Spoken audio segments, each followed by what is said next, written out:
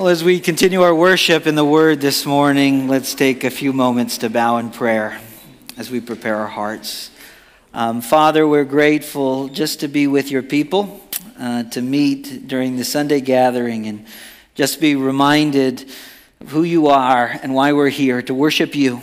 And so, Lord, as we continue our worship in your word, we pray that you'd get us out of the way. We pray, Lord, that we would not just be informed by the truth, but transformed by it. What we know not teach us, what we have not give us, and who we are not in Christ, we ask that you'd make us, and we ask it all in the mighty name of Jesus. Amen. Dwight Eisenhower once said, "War is a terrible thing, but if you want to get into it, make sure you get into it all the way." That's certainly true when it comes to the war against lust. That's certainly true when it comes to our pursuit of purity. This morning, I'd like to invite you to open your Bibles to Proverbs chapter 5. We're going to be in the entirety of the chapter. And what we're going to take some time to talk about is prioritizing purity in an impure world.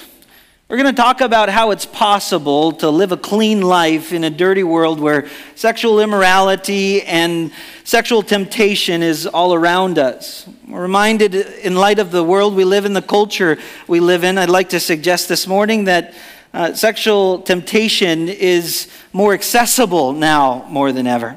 Just consider our cell phones and devices, our TV screens and computer screens, social media and streaming services. So how is it possible to pursue purity and fight this war against lust in a world where we might find it very difficult? As you make your way there to Proverbs 5, the purpose of Proverbs is stated in chapter 1, verse 2. It's to know wisdom and understanding. And in the context of chapter 5, it's to know wisdom and understanding when it comes to our pursuit of purity, to our pursuit of living holy lives set apart to the Lord, including how we live in an impure world. As we walk into our text, before we dig into it, I'd like to suggest that it's important for us to clarify a few terms in Proverbs that at times can overlap. And the terms are knowledge, understanding, and wisdom. Knowledge can be defined as knowing a set of facts, knowing the truth of what God's word has to say.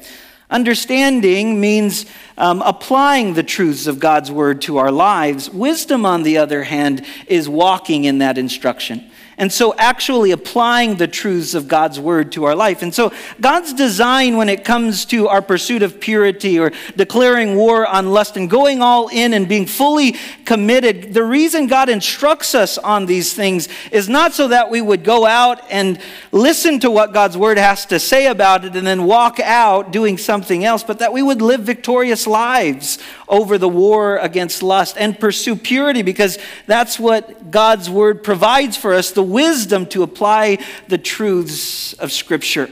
After all, the definition of what it means to be a fool or to be foolish means to know what we're supposed to do and not do it. And so as we walk through our text, my prayer, as we talk about pursuing purity and prioritizing it in our lives, is that as we walk through our text, you, along as the Word continues to work in our hearts and minds through the work of the Spirit, the Word in our hearts, that we would see the victory that God provides us in His Word.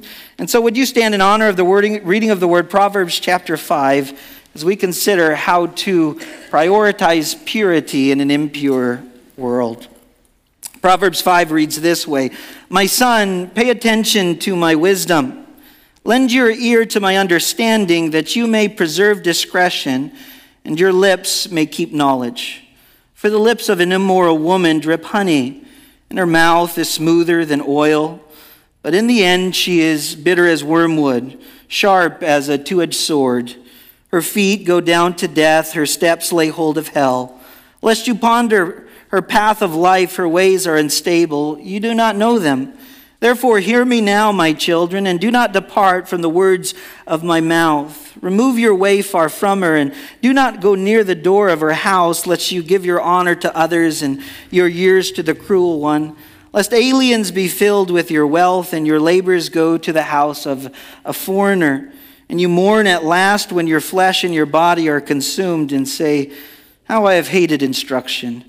and my heart despised correction. I have not obeyed the voice of my teachers, nor inclined my ear to those who instructed me. I was on the verge of total ruin in the midst of the assembly and congregation. Drink water from your own cistern and running water from your own well. Should your fountains be dispersed abroad, streams of water in the streets? Let them be only yours. Let them be only your own, and not for strangers with you. Let your fountain be blessed, and rejoice with the wife of your youth. As a loving deer and a graceful doe, let her breast satisfy you at all times, and always be enraptured with her love. For why should you, my son, be enraptured by an immoral woman, and be embraced in the arms of a seductress? For the ways of man are before the eyes of the Lord, and he ponders all his paths. His own iniquities entrap the wicked man, and he is caught in the cords of his sin. He shall die for lack of instruction, and in the greatness of his folly he shall go astray. The word of the Lord. You all may be seated in the presence of God this morning. This morning we're beginning a new series together that I've entitled Family Matters, as we take time to talk about what God's Word has to say about God's design on issues that relate to the Christian family, the Christian marriage, Christian singles. We're going to talk about purity this morning, but in the weeks ahead we'll discuss things like what the Bible says about being single and satisfied. What the Bible has to say about subjects like financial stewardship, the power of the tongue in our relationships with one another. We're also going to discuss marriage and what God's Word has to say about that. But this morning, as we get started in this series regarding family matters, I want to take some time to talk about how God instructs us to prioritize purity in His Word. How is it possible to declare war on lust and to come victorious out on the other side? As we walk through our text, we're going to see three things together. The first thing is found in verses 1 to 2, and we see by means of paying attention to God's Word. We're invited to pay attention to God's Word. If you want to win the war against lust, if you want to prioritize purity and come out on top, if you are fully committed, pay close attention to the Word of God. Solomon writes this way. He says, "My son, pay attention to my wisdom. Lend your ear to my understanding, that you may preserve discretion and your lips may keep knowledge." Now, Solomon is speaking to his son here. And so as we walk through our text, it may seem as if we're more focused on the men than the women, but as we take a look at the principles that apply, it can be applied to every single one of us. And certainly when it comes to paying attention to what the Word of God has to say, that is relevant to every single one of us. But Solomon is writing to his son. His son, we don't know if he is married or unmarried. He's probably unmarried at this point. And Solomon is sitting down with him to have a conversation with him on the matter of pursuing purity, of counting the cost of sexual immorality and honoring God's design for marriage. And as he takes time to sit down with his son, it's a reminder for us as parents that we need to pass on godly wisdom to the next generation. We are to talk about what God's Word has to talk about, and as we have opportunity to talk about these things, if we don't, the culture will. And the culture already does, and so we need to talk about what God's Word has to say on these matters. And so he begins by referring to his son, but this text is relevant to every one of us, and the content of the instruction is pay attention to my wisdom. When he says pay attention, he's not simply inviting the reader or his son to simply give him his undivided attention. He's inviting him to pay such a close attention that as he goes about his life and he's making decisions, that the wisdom of his father would be constantly on his mind, so that he walks in the instruction of the wisdom provided to him by his father. And as the readers, we're invited to pay close attention, to not just know what God's Word has to say or understand how to apply God's Word to our life, but to walk in the instruction that we have been given, especially on the subject of pursuing purity and prioritizing it in our lives. Pay attention to my wisdom. Now, as you read that, some may think, well, are we talking about God's wisdom? Are we talking about man's wisdom? And we know that Solomon's wisdom is from God. 2 Timothy 3:16 reminds us all Scripture is God-breathed and is profitable. And so as Solomon is writing the book of Proverbs, he's writing through the inspiration of the Holy Spirit on this very matter. And so we're not just to pay attention to godly counsel. We, as believers, are to pay attention to God's word, to lean into the truth of what it says about all matters, because God's word is the final authority on all matters to which it speaks. In Proverbs chapter 2, verse 6, it says, "For the Lord gives wisdom, from his mouth come knowledge and understanding." Where does knowledge, where does understanding, where does wisdom come from? It comes from God. We're reminded in 1 Kings of how Solomon received his wisdom. And I'd like you to turn there, 1 Kings chapter 3, verses 5 to 12. Really give us a description where this wisdom's coming from, because I want you to know this is not the wisdom of man, it's the wisdom of God. Solomon doesn't share this with us simply because he's an intellectual or because of his experience, but because of the authority of God's word. In 1 Kings chapter 3, verse 5, it says, "At Gibeon, the Lord appeared to Solomon in a dream by night, and God said, 'Ask, what shall I give you?'" Can you imagine for a moment if you were Solomon, a young man or young woman, and God approached you and said, "Whatever you want, you can have it." Perhaps you would ask for good health. Perhaps you would pray for wealth, and perhaps you would pray for power and prestige. We get to see what Solomon asked for. Solomon said, "You have shown great mercy to your servant David, my father, because he walked before you in truth, in righteousness, and in uprightness of heart with you. You have continued this great kindness for him, and you have given him a son to sit on his throne, as it is to this day." Verse 7, "Now, O Lord my God, you have made your servant king instead of my father David. But I am a little child. I do not know how to go out or come in. And your servant is in the midst of your people, whom you have chosen, a great people, too numerous to be numbered or counted. Therefore, give to your servant an understanding heart to judge your people, that I may discern between good and evil." He asked for wisdom and understanding. "For who is able to judge this great people of yours?" Verse 10.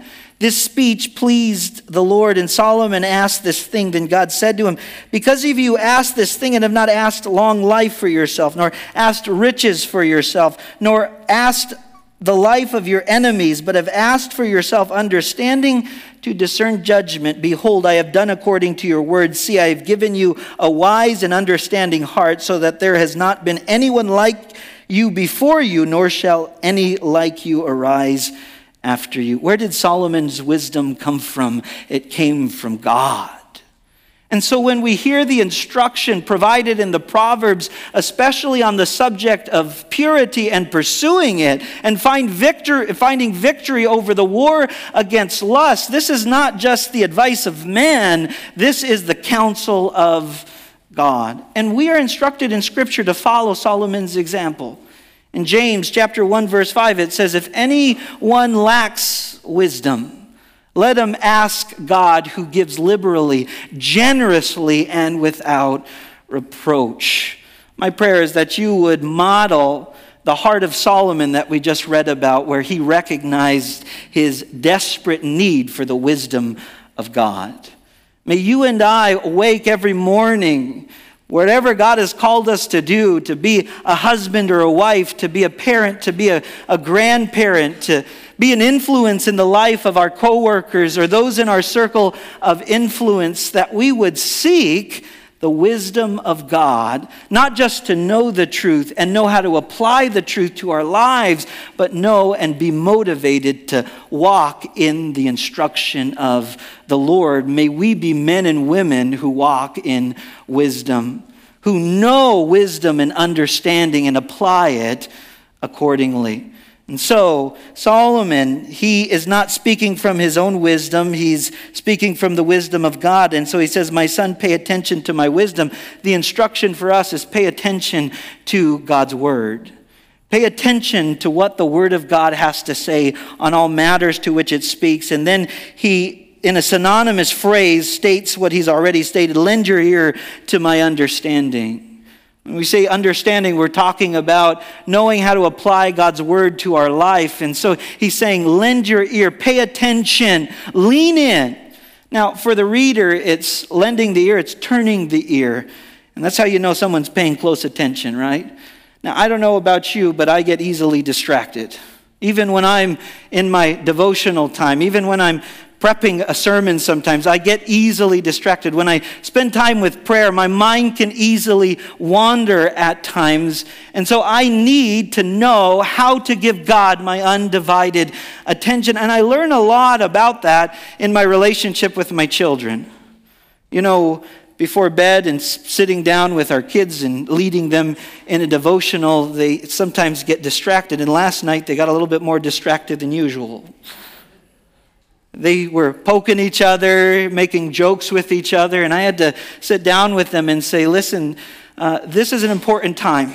We're spending time with the Lord at the end of the day, and we don't just want to pray, we want to hear what God has to say in his word, and so we want to give him our undivided attention. I knew I was going to be in this text this morning, and so I was thinking about Solomon inviting the reader to turn their ear to him, to hear the wisdom and to heed the understanding. And for them, I said, crisscross applesauce. That's how you give God your undivided attention. Cross your legs. Don't be putting your hands here and there. Give God your undivided attention as you cross your legs and listen carefully as we're going to sit down and pray. What's that for you? How do you need to give God your undivided attention? Is it giving God a time and a place and saying, God, at this time, I'm going to sit down with you. At this place, during this time, using this posture of prayer, this is what I need to do to give you my undivided attention. But not just in your devotional life on a Sunday morning. I mean, we can all get distracted quite easily. And I'm reminded that Sunday morning worship is a Saturday night decision. And the time to prepare to worship the Lord is not when we necessarily come on Sunday morning, but we prepare our hearts Saturday night. Because, Lord, tomorrow I'm going to gather with your people and give you the worship that's due your name. I'm going to worship you in song, worship you in giving. And I'm going to worship you in the word, and I want to give you my undivided attention. What does that look like for you to say, God, you have my ear? I don't just want to know the truth. I want to know how to apply it, and I want to be motivated to walk in the instruction that you've provided me, especially when it comes to winning the war on lust, especially when it comes to pursuing purity in my life. Lend your ear to my understanding. Here's the motivation for paying attention to God's word, for giving him your undivided attention, to prioritizing the truth of God's word in your life, that you may preserve discretion and your lips may keep knowledge.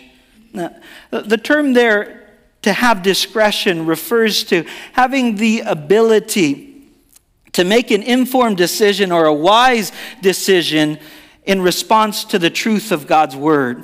The benefits of discretion are twofold. The first benefit of discretion is it gives you the ability to not just take into consideration the short-term consequences of your decisions, but the long-term consequences of your decisions as well. And so, for those who have discretion preserved and have knowledge that is kept are those who know God's word, so that when we're faced with a difficult decision or we're faced with temptation, we don't just take into consideration the temporary pleasures of sin, but we take into consideration the long-term consequences of sin. Moses is a good example of that, described in Hebrews chapter 11, verses 24 to 25. It says, by faith, Moses, when he became of age, refused to be called the son of Pharaoh's daughter, choosing rather to suffer affliction with the people of God than to enjoy the passing pleasures of sin. What discretion gives you the ability to do is have the kind of discernment that allows you not to just take into consideration the temporary pleasures of sin, but the long-term consequences of it. And what Moses did, for him, it was he wasn't looking to enjoy those short-term benefits of continuing to be called the son of Pharaoh's daughter and walk in the temporary pleasures of sin, he would rather have the favor of God over the favor of Pharaoh. He would rather enjoy the eternal treasures of heaven rather enjoy the temporary passing pleasures of sin. I don't know about you, but I want to make informed decisions. I want to have discretion in my life in such a way that I'm not just making decisions based on the here and now, but the here and after.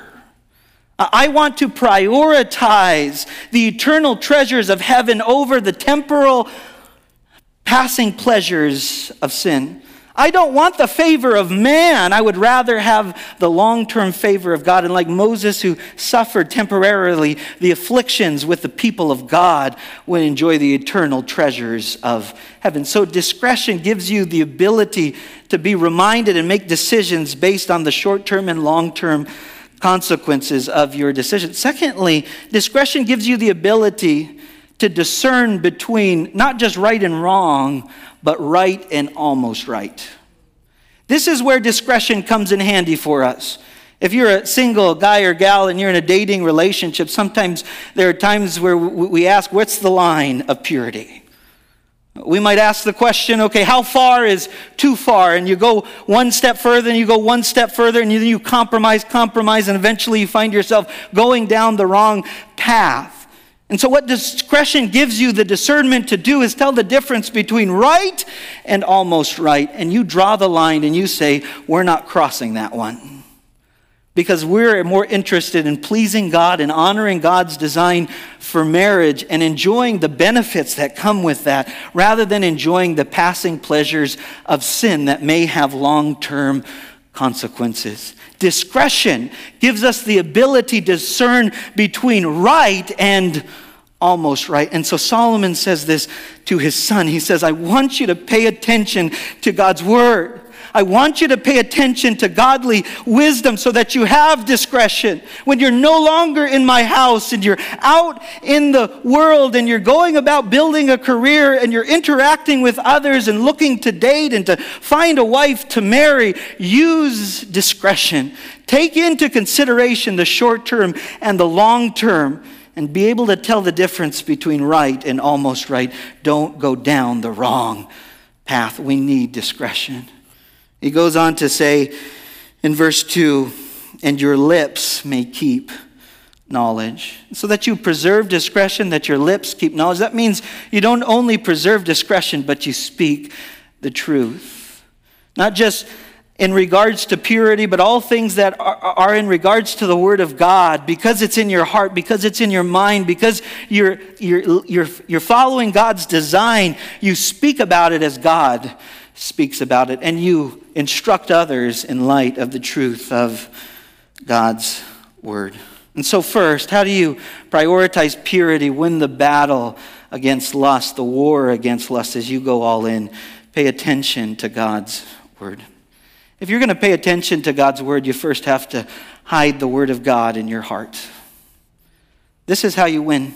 This is the truth of God's word. I want you to know, I don't want you to just know the truth. This is what I'm supposed to do. Know how to apply the truth. I need to memorize the word, but that you would take sin so seriously and the struggle it is, the battle to overcome it, and at times for some to just be caught in this habitual sin, to say, that's it, I'm drawing the line. I'm going to exercise discretion. I'm going to keep knowledge, and I'm going to live in accordance with the will of God and the word of God. And if I need to memorize scripture, I'm going to do it. We read about that in Psalm 119, verses 9 to 11. How can a man cleanse his way? By taking heed according to your word. With my whole heart I have sought you.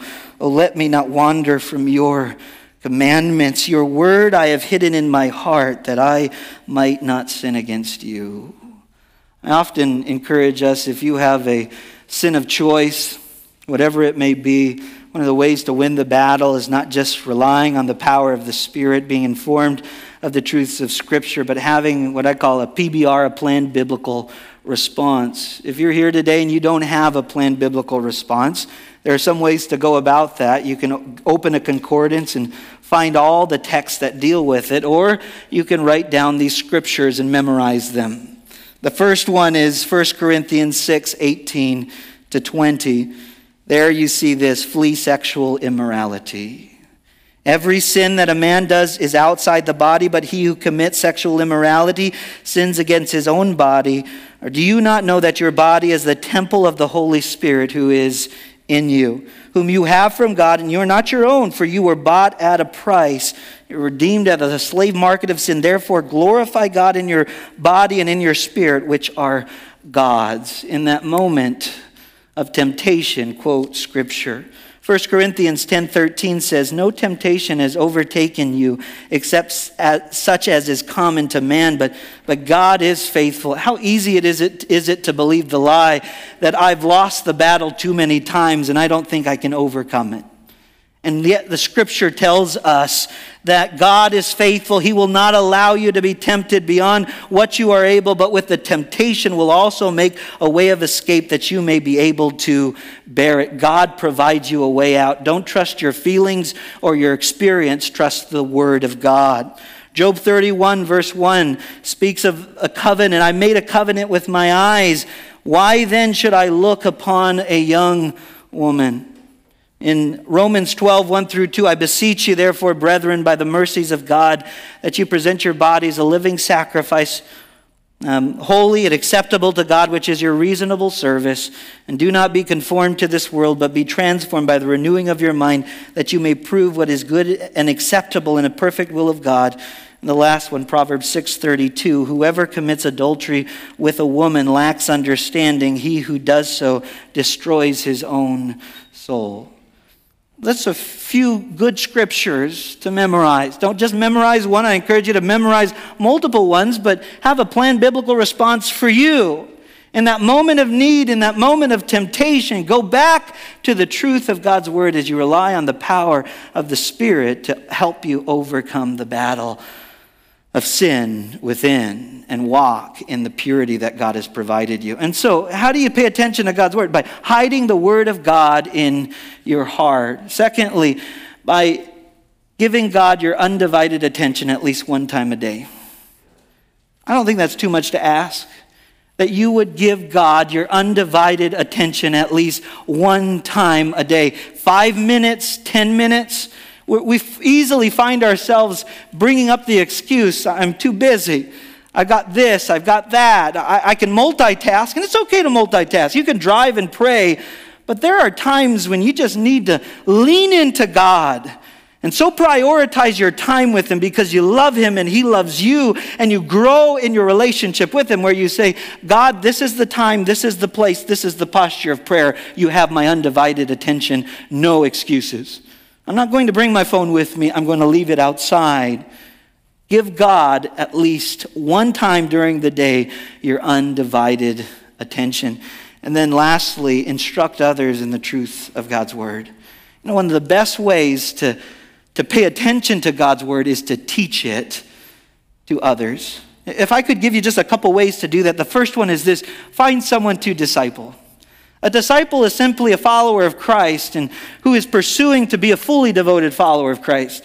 A fully devoted follower of Christ who denies themselves, takes up their cross and follows after Him. What we're encouraged to do is not just be disciples, growing as fully devoted followers of Christ, but we're called to make disciples. And as we are poured into, that we pour in to someone else. Who has God set around you that He wants you to pour into? As someone is pouring into you, as you are reading the Word in devotional time and receiving the truths of God's Word, who has God called you to pour into? And can I tell you, that's how you stay focused on God's Word. And as you disciple someone else, that's a blessing to you. For the parents in the room, just want to remind you that God has called you to be the primary disciple maker in the life of your child. This is a reminder this morning that as the church, we have children's programs, we have youth programs, but as the church, we are called to come alongside of parents as they are the primary disciple maker in the lives of their children. And so I should be able to ask any parent in the room, who's on your list of those who you are discipling? And I pray you can list your children. especially when they're in the home. That's the time period where you are the primary disciple maker in the life of that child. You pour in to that child. Talk to them about the gospel. It's your job to clarify what the good news of Jesus is all about. And so it's important to know who God gives you an opportunity to disciple. And secondly, I pray that you would lead by example as you instruct others.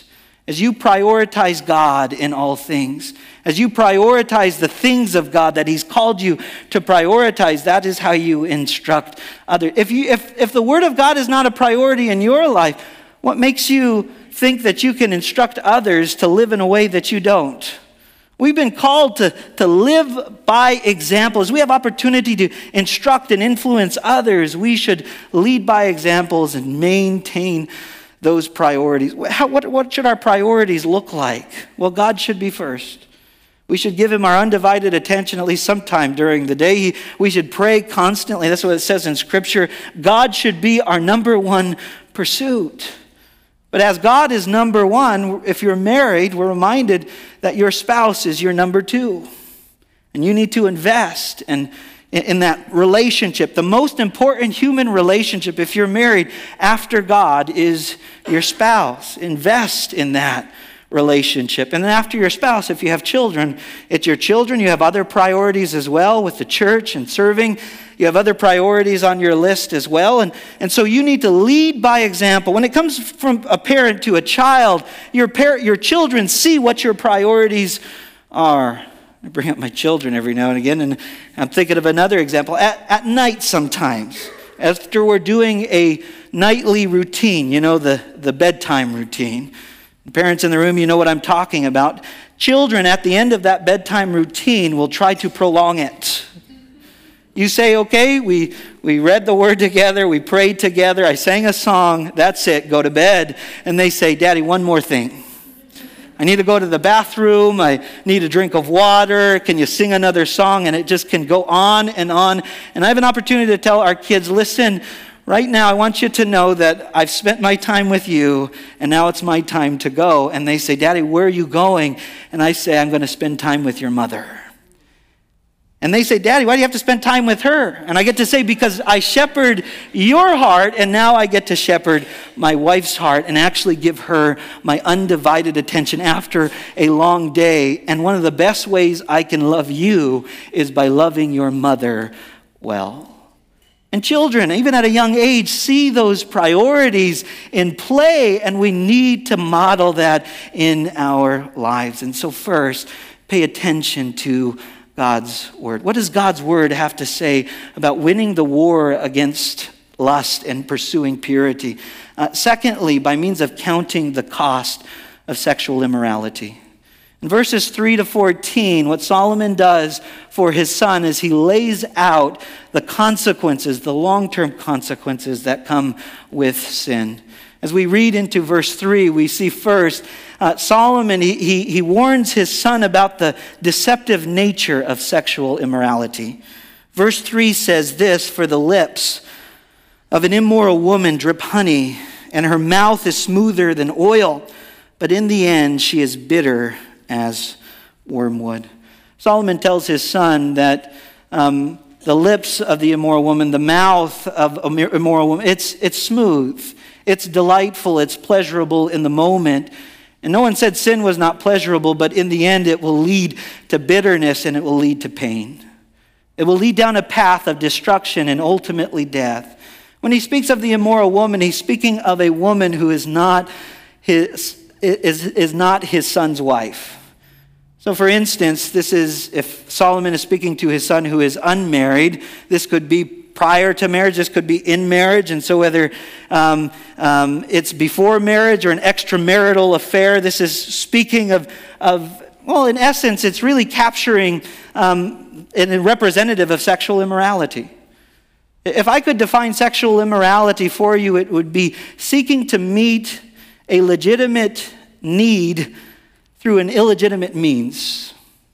The reason I say that is because God created us with desire.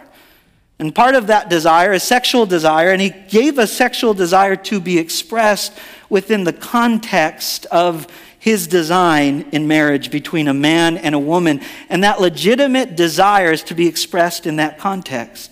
But any deviation from God's original design is seeking to meet a legitimate need through an illegitimate means.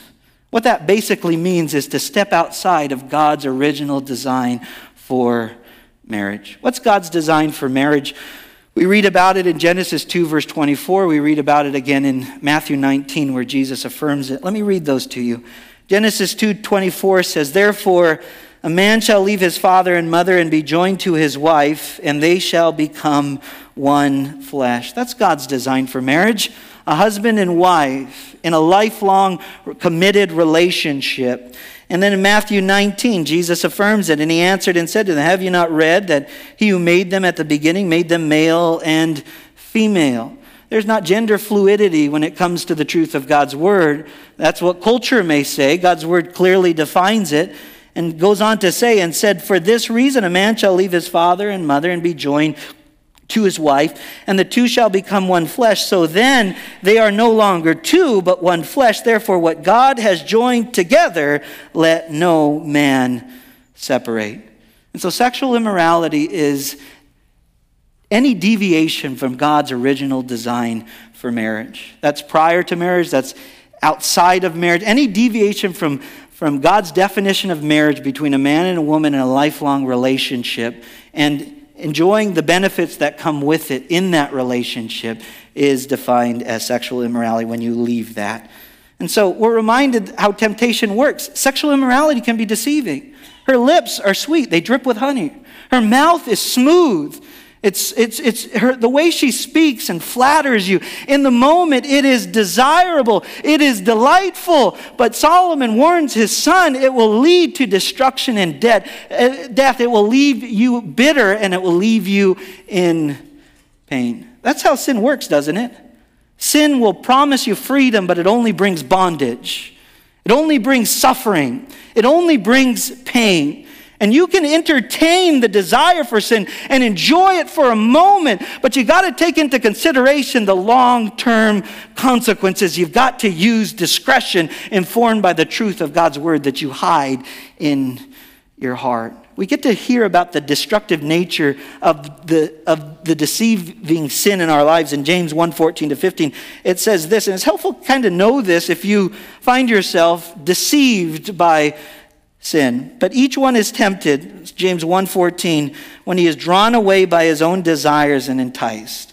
So God doesn't tempt us. We have a heart that is deceitful above all else. It will deceive us into thinking that stepping outside of God's boundaries and God's will and justifying our sin is more desirable than living according to God's will. And it says, as each one is drawn away by his own desires and enticed, then when the desires has conceived, it gives birth to sin, and sin, when it's full grown, brings forth death. The term that speaks of being enticed or deception is speaking of a fish who is deceived into biting the bait. And what sin will do to you is it will lie to you and invite you to consider the bait but overlook the hook. To enjoy the temporary pleasure of the moment while overlooking the long-term consequences of the sin. And like a fish who bites the bait, and even when it feels the pain of the hook, will not let go because it longs for the object of its desire, so are we in our own sin. Sexual immorality is deceiving. Yes, it may bring temporary pleasure, but when you consider the long-term consequences, it is bitter, it is painful, it is destructive. And so first we see the warning. Count the cost, because sexual immorality is deceiving. Don't think you're beyond it. Consider our heart, which is deceiving. And then he talks about the cost that it brings. But in the end, she is bitter as wormwood. Oh yeah, her lips drip with honey at first. Yes, her mouth is smooth, but in the end it's bitter and sharp as a two-edged sword. It will leave you in pain. It goes on to say that her path leads to death. Her feet go down to death. Her steps lay hold of hell or Sheol. Lest you ponder her path of life, her ways are unstable. You do not know them. And so when it's talking about her unstable path, it's speaking of her crooked path that she'll take you with her on. It's a reminder that whenever you step outside of God's boundaries that he has set, you end up stepping outside of his blessing. And you invite on yourself the burden of the consequences that come with your sin in your life. And what we're told here is that a crooked path will not lead to blessing, it will lead to burden. You will not find happiness, you will find bitterness, and you will find pain along that path. It's a reminder that sexual intimacy, since it's created by God, is like a fire. That if it's placed in the context of a fireplace, boy, can that enrich a marriage because it warms the whole room. But if you take that fire, you take sexual intimacy outside of the context of marriage, it will burn that house down. It is destructive in nature, and this is the crooked path that it leads to. Verse 7, Solomon goes on to say that it leads down a path of rebellion, and so he calls upon his son to hear him, to heed his warning, and to consider how dangerous this really is. He says this, "Therefore hear me now, my children, and do not depart from the words of my mouth." How close do his children need to pay attention to his word, which is really the word of God here? They need to keep it on their mind at all times. So that when the temptation arises, the word of God is on their mind, and they use the discretion to walk the right path and not the wrong one. Verse 8, "Remove your way far from her, and do not go near the door of her house." She is so dangerous. Sexual immorality is so dangerous. You don't even need to give yourself an opportunity to sin. If sexual immorality lurks down this particular road, go down another one. If you have a cell phone that leads you astray, get rid of it. You say, well, people need to call me and I've got business to take care of. Well, is it really worth the destruction and the death that it will ultimately bring? We are to take our sin seriously. Lest you give your honor to others and your years to the cruel one. You lose your health. That's what it's speaking of, your vitality. They'll take your wealth, lest aliens be filled with your wealth and your laborers go to the house of a foreigner. And you mourn at last when your flesh and your body are consumed. And say, I have hated instruction and my heart is despised. So it leads down a path of bitterness. It leads down a path of pain. It leads down a path of destruction. It leads down a path of death. And it leads to a path of regret. I want you to hear closely what is being said here. Solomon is warning his son. I don't want you to get to this point. Well, hopefully even if you get to this point, you can finally move forward and say, it's not too late to change. David's a good example of that. And it says in verse 12, and say, how I have hated instruction and my heart despised correction. It's not that you did not know the truth. It's not that you didn't know how to apply the truth. We just gave you a PBR, right? Memorize the scripture. It's that you were unwilling to live out the truth. Don't be a fool. Don't walk in foolish activities. Knowing the truth and knowing how to apply the truth, don't leave here continuing to do what you know is wrong. That's the definition of foolishness. And it goes on to say, I have not obeyed the voice of my teachers, nor inclined my ear to those who had instructed me. You see the regret and the disappointment. I was on the verge of total ruin in the midst of the assembly and congregation. Well, if that is the state that he's in at that moment, at least there's still time to turn back. Because by the time we get to the end of Proverbs, it says, he shall die for lack of instruction. If you have walked down the path in which you have been not pursuing and prioritizing purity, and you have not been winning the war against lust, the time to turn from your sin and turn to the Lord and deal with your sin at the cross is now. Don't get to the point of verse 23 where it says, he shall die for lack of instruction, and the greatness of his folly shall go astray. What we are instructed to do is count the cost of sexual immorality. Take into consideration not just the short term, but the long-term consequences. Yes, the lips are sweet and they drip with honey. Yes, her mouth is smooth with the words that she speaks and the flattery that she brings, but ultimately it will lead destruction and it will rob you of any joy in this world count the cost. How do you count the cost? What does that look like practically? Number one, know your heart. Know your heart. I pray that as you hear these consequences, you wouldn't say, well, thank God I'm not like that. Thank God I would never be tempted like that. Well, that's the thing about deception.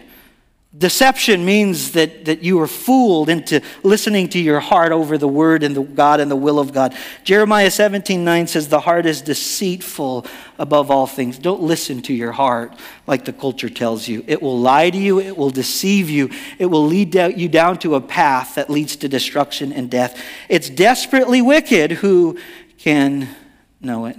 When I think of the state of the human heart, I always think of a quote from Malcolm Muggeridge. One of the most powerful stories heard on the nature of the human heart is told by Malcolm Muggeridge. Working as a journalist in India, he left his residence one evening going to a nearby river for a swim. As he entered the water across the river, he saw an Indian woman from a nearby village who had come to have her bath. Muggeridge impulsively felt the allurement of the moment, and temptation stormed his mind. He had lived with this kind of struggle for years, but had somehow fought it off in honor of his commitment to his wife, Kitty. On this occasion, however, he wondered if he could cross the line of marital fidelity. He struggled just for a moment and then swam furiously toward the woman, the object of his desire, literally trying to outdistance his conscience. His mind fed him with the fantasy that stolen waters would be sweet, and he swam the harder for it. Now, as he was just 2 or 3 feet away from her, as he emerged from the water, any emotion that may have gripped him paled in significance when compared with the devastation that shattered him as he looked at her. And in his own words, he says this: she was old and hideous. Her skin was wrinkled, and worst of all, she was a leper. He says this: the creature grinned at me, showing a toothless mask. The experience left Muggeridge trembling and muttering under his breath, what a dirty, lecherous woman. But then the rude shock dawned on him. What was ugly and lecherous was not this woman, it was his own heart. Don't be deceived. Your heart can lead you astray. Know your heart. Know those things that can trip you up. And as you get to know your heart, walk the path of purity and don't travel down the road that leads to destruction and ultimately to death. Secondly, we're encouraged to deal with sexual immorality by fleeing from it. Run from it. Joseph is a good example of that. In 2 Timothy 2:22, it says, flee youthful lust, but pursue righteousness, faith, love, peace, and those who call on the Lord out of a pure heart. As you flee from lust, you run to righteousness, a right standing before God. You run to faith, you run to love and peace. And so it's not that you have nothing there, it's that you pursue a right standing in relationship to the Lord. And that is satisfying, that's fulfilling. In Genesis 39, you read about Joseph's interaction with it, and it says here, but it happened at this time, and we know he was in Potiphar's household serving him, and Potiphar's wife took notice of Joseph, and after numerous attempts to have her come to her bed, he refused. And finally, it says in verse 11 of chapter 39 of Genesis, but it happened about this time when Joseph went into the house to do his work, and none of the men of the house was inside, that she caught him by his garment, saying, lie with me. But he left his garment in her hand and fled and ran outside. If you read further into the story, you learn that it seems as if Joseph is punished for doing the right thing, but God would ultimately redeem that in his due time. When sexual immorality it presents itself, flee from sexual immorality. And then thirdly this morning, check the destination before you buy the ticket. When it comes to sexual immorality, check the destination before you buy the ticket. Count the cost of sin. It will only lead down the path of pain, destruction, and ultimately death. The time to turn from your sin and turn to Christ is now. And so count the cost of sexual immorality. And lastly this morning, honor God's design for marriage. As you pay attention to God's word, as you hide the word of God in your heart, you can find victory. As you go about counting the cost of sexual immorality and the path that it will take you on, you can find victory. As you flee sexual immorality, as you pursue the truths of God's word in right standing before him, but also as you honor God's design. Verse 15 of chapter 5 goes on to read, "Drink water from your own cistern and running water from your own well."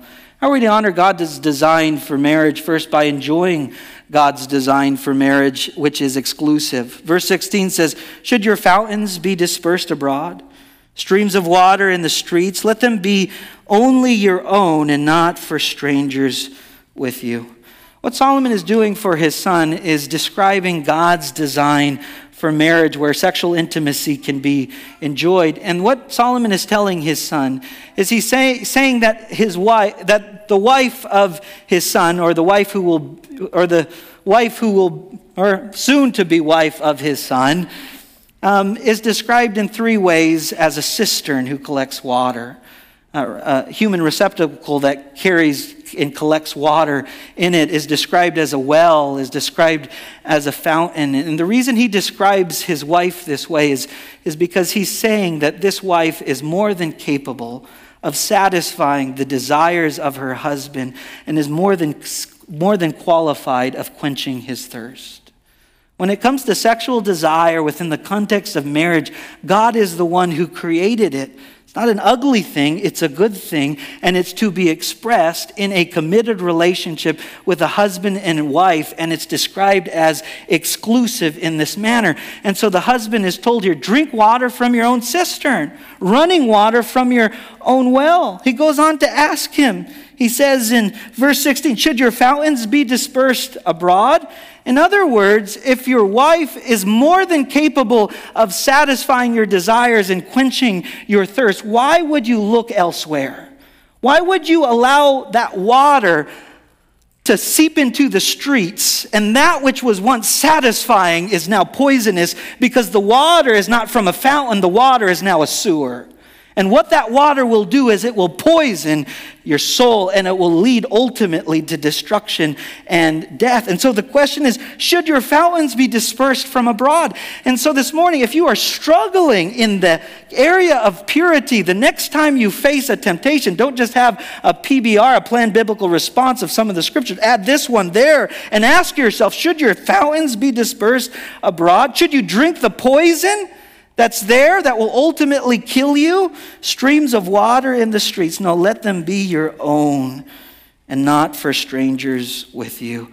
Solomon is telling his son, if he's not married, it's worth the wait. It's worth the wait to honor God's design for marriage and find satisfaction as God designed it. Don't seek it outside of it, because stolen waters, although they may deceive you as being sweet, they will end up being bitter, and they will cause you to go down a path of destruction and death. And so he says first, enjoy the design that God has for marriage by means of enjoying the exclusive design, but secondly, enjoying God's satisfying design. It goes on to say in verse 18, let your fountain be blessed. Let your fountain be blessed. We're reminded here, if you've forgotten, that marriage is supposed to be a blessing, not a burden. Marriage is to be something that you enjoy. When God said to Adam, it's not good that man should be alone, he was saying it's not appropriate and fitting within his plan and purpose for creation for Adam to be alone in that moment. And so he brought to him a wife who would do all that God had intended him to do for creation. Now, today, not everybody is called to be married, and if you have the gift of singlehood, you can honor God in that. But if you've been called to be married, we're reminded that marriage is to be seen as a blessing and not a burden, that you would enjoy it. That you would enjoy the blessing that God provides in it. And so if you feel a little bit burdened by your spouse, ask God to begin to change your heart.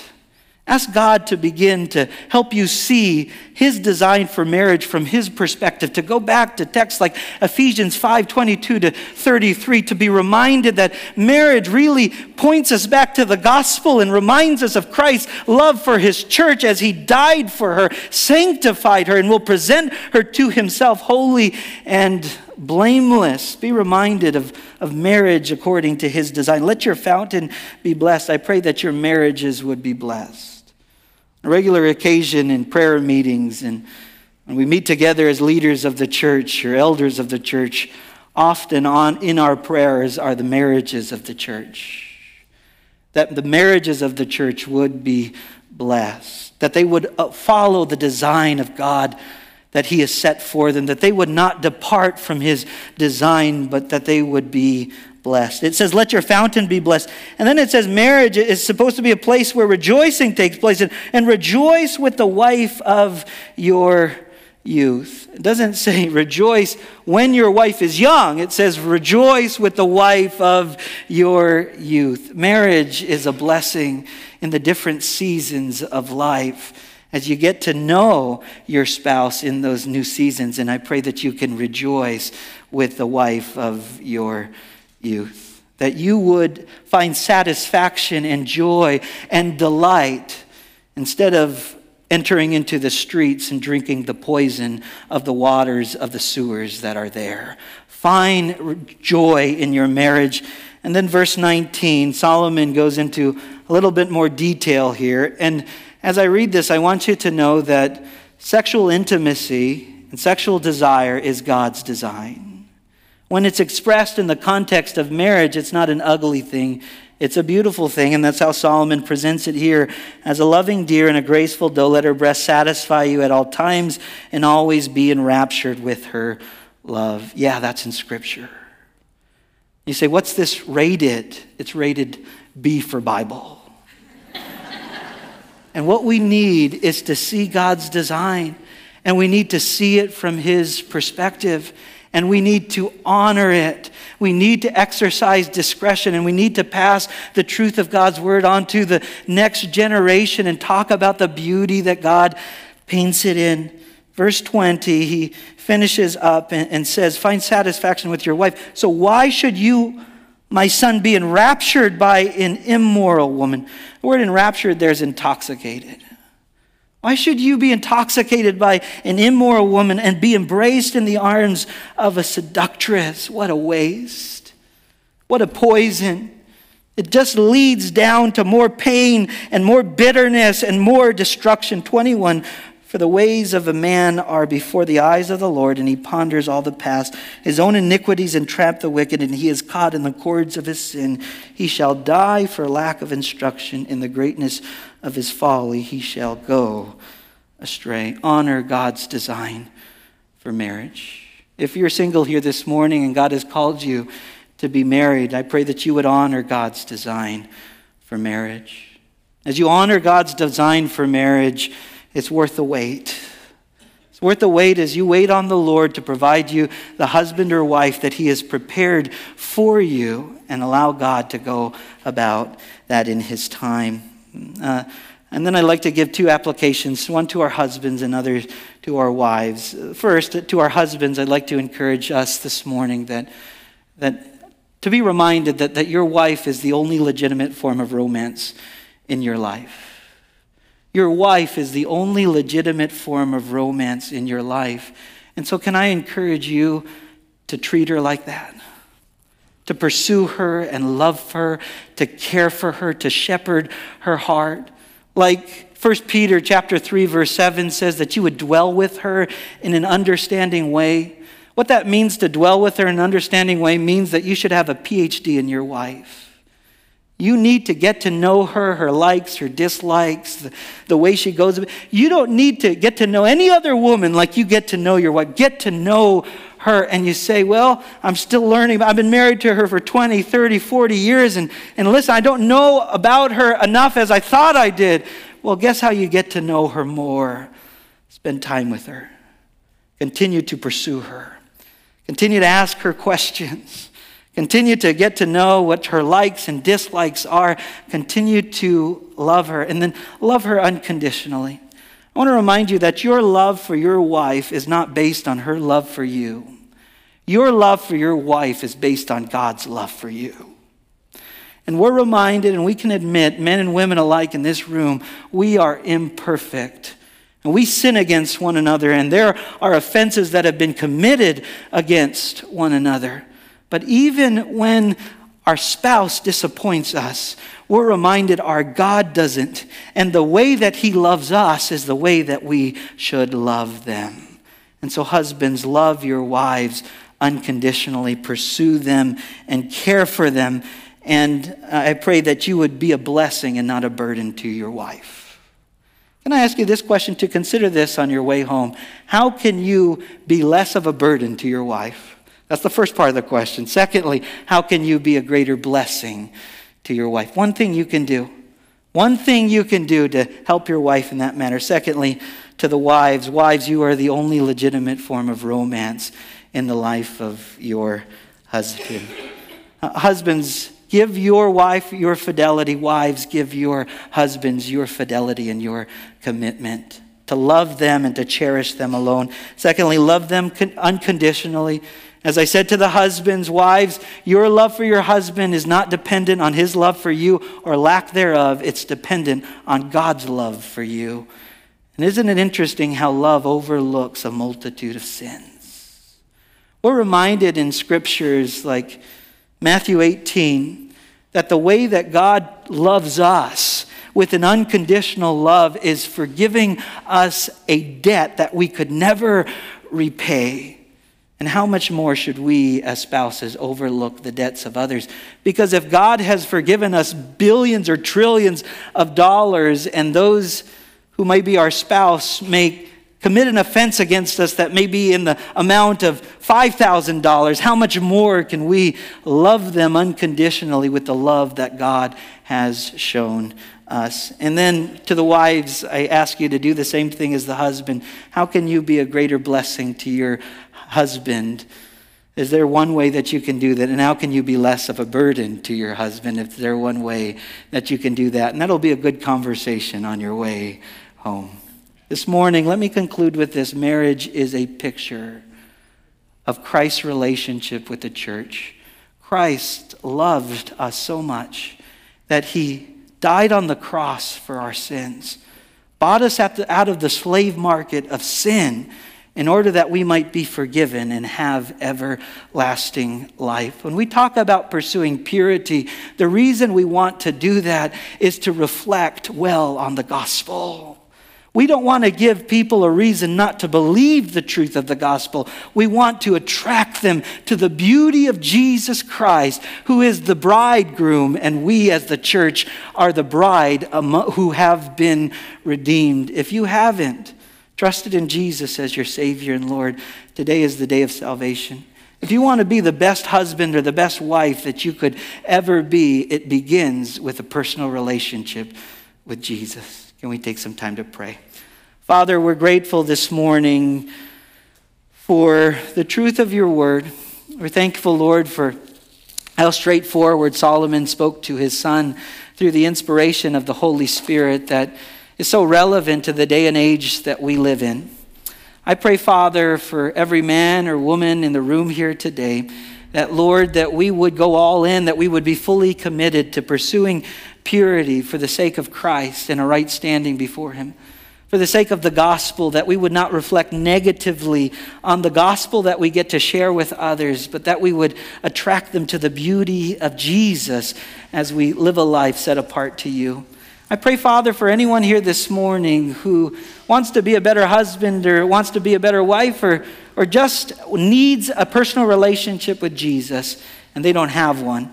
I pray that they can express this in their hearts or out loud as I pray it. Father, I recognize my need for you. I know that there's something that separates me from you, and it's called sin. But I know that's why Jesus came from heaven to earth. He went to die on a cross to take my place, to forgive my sins. 3 days later, he rose in newness of life, and he offers me the forgiveness of sins because of that.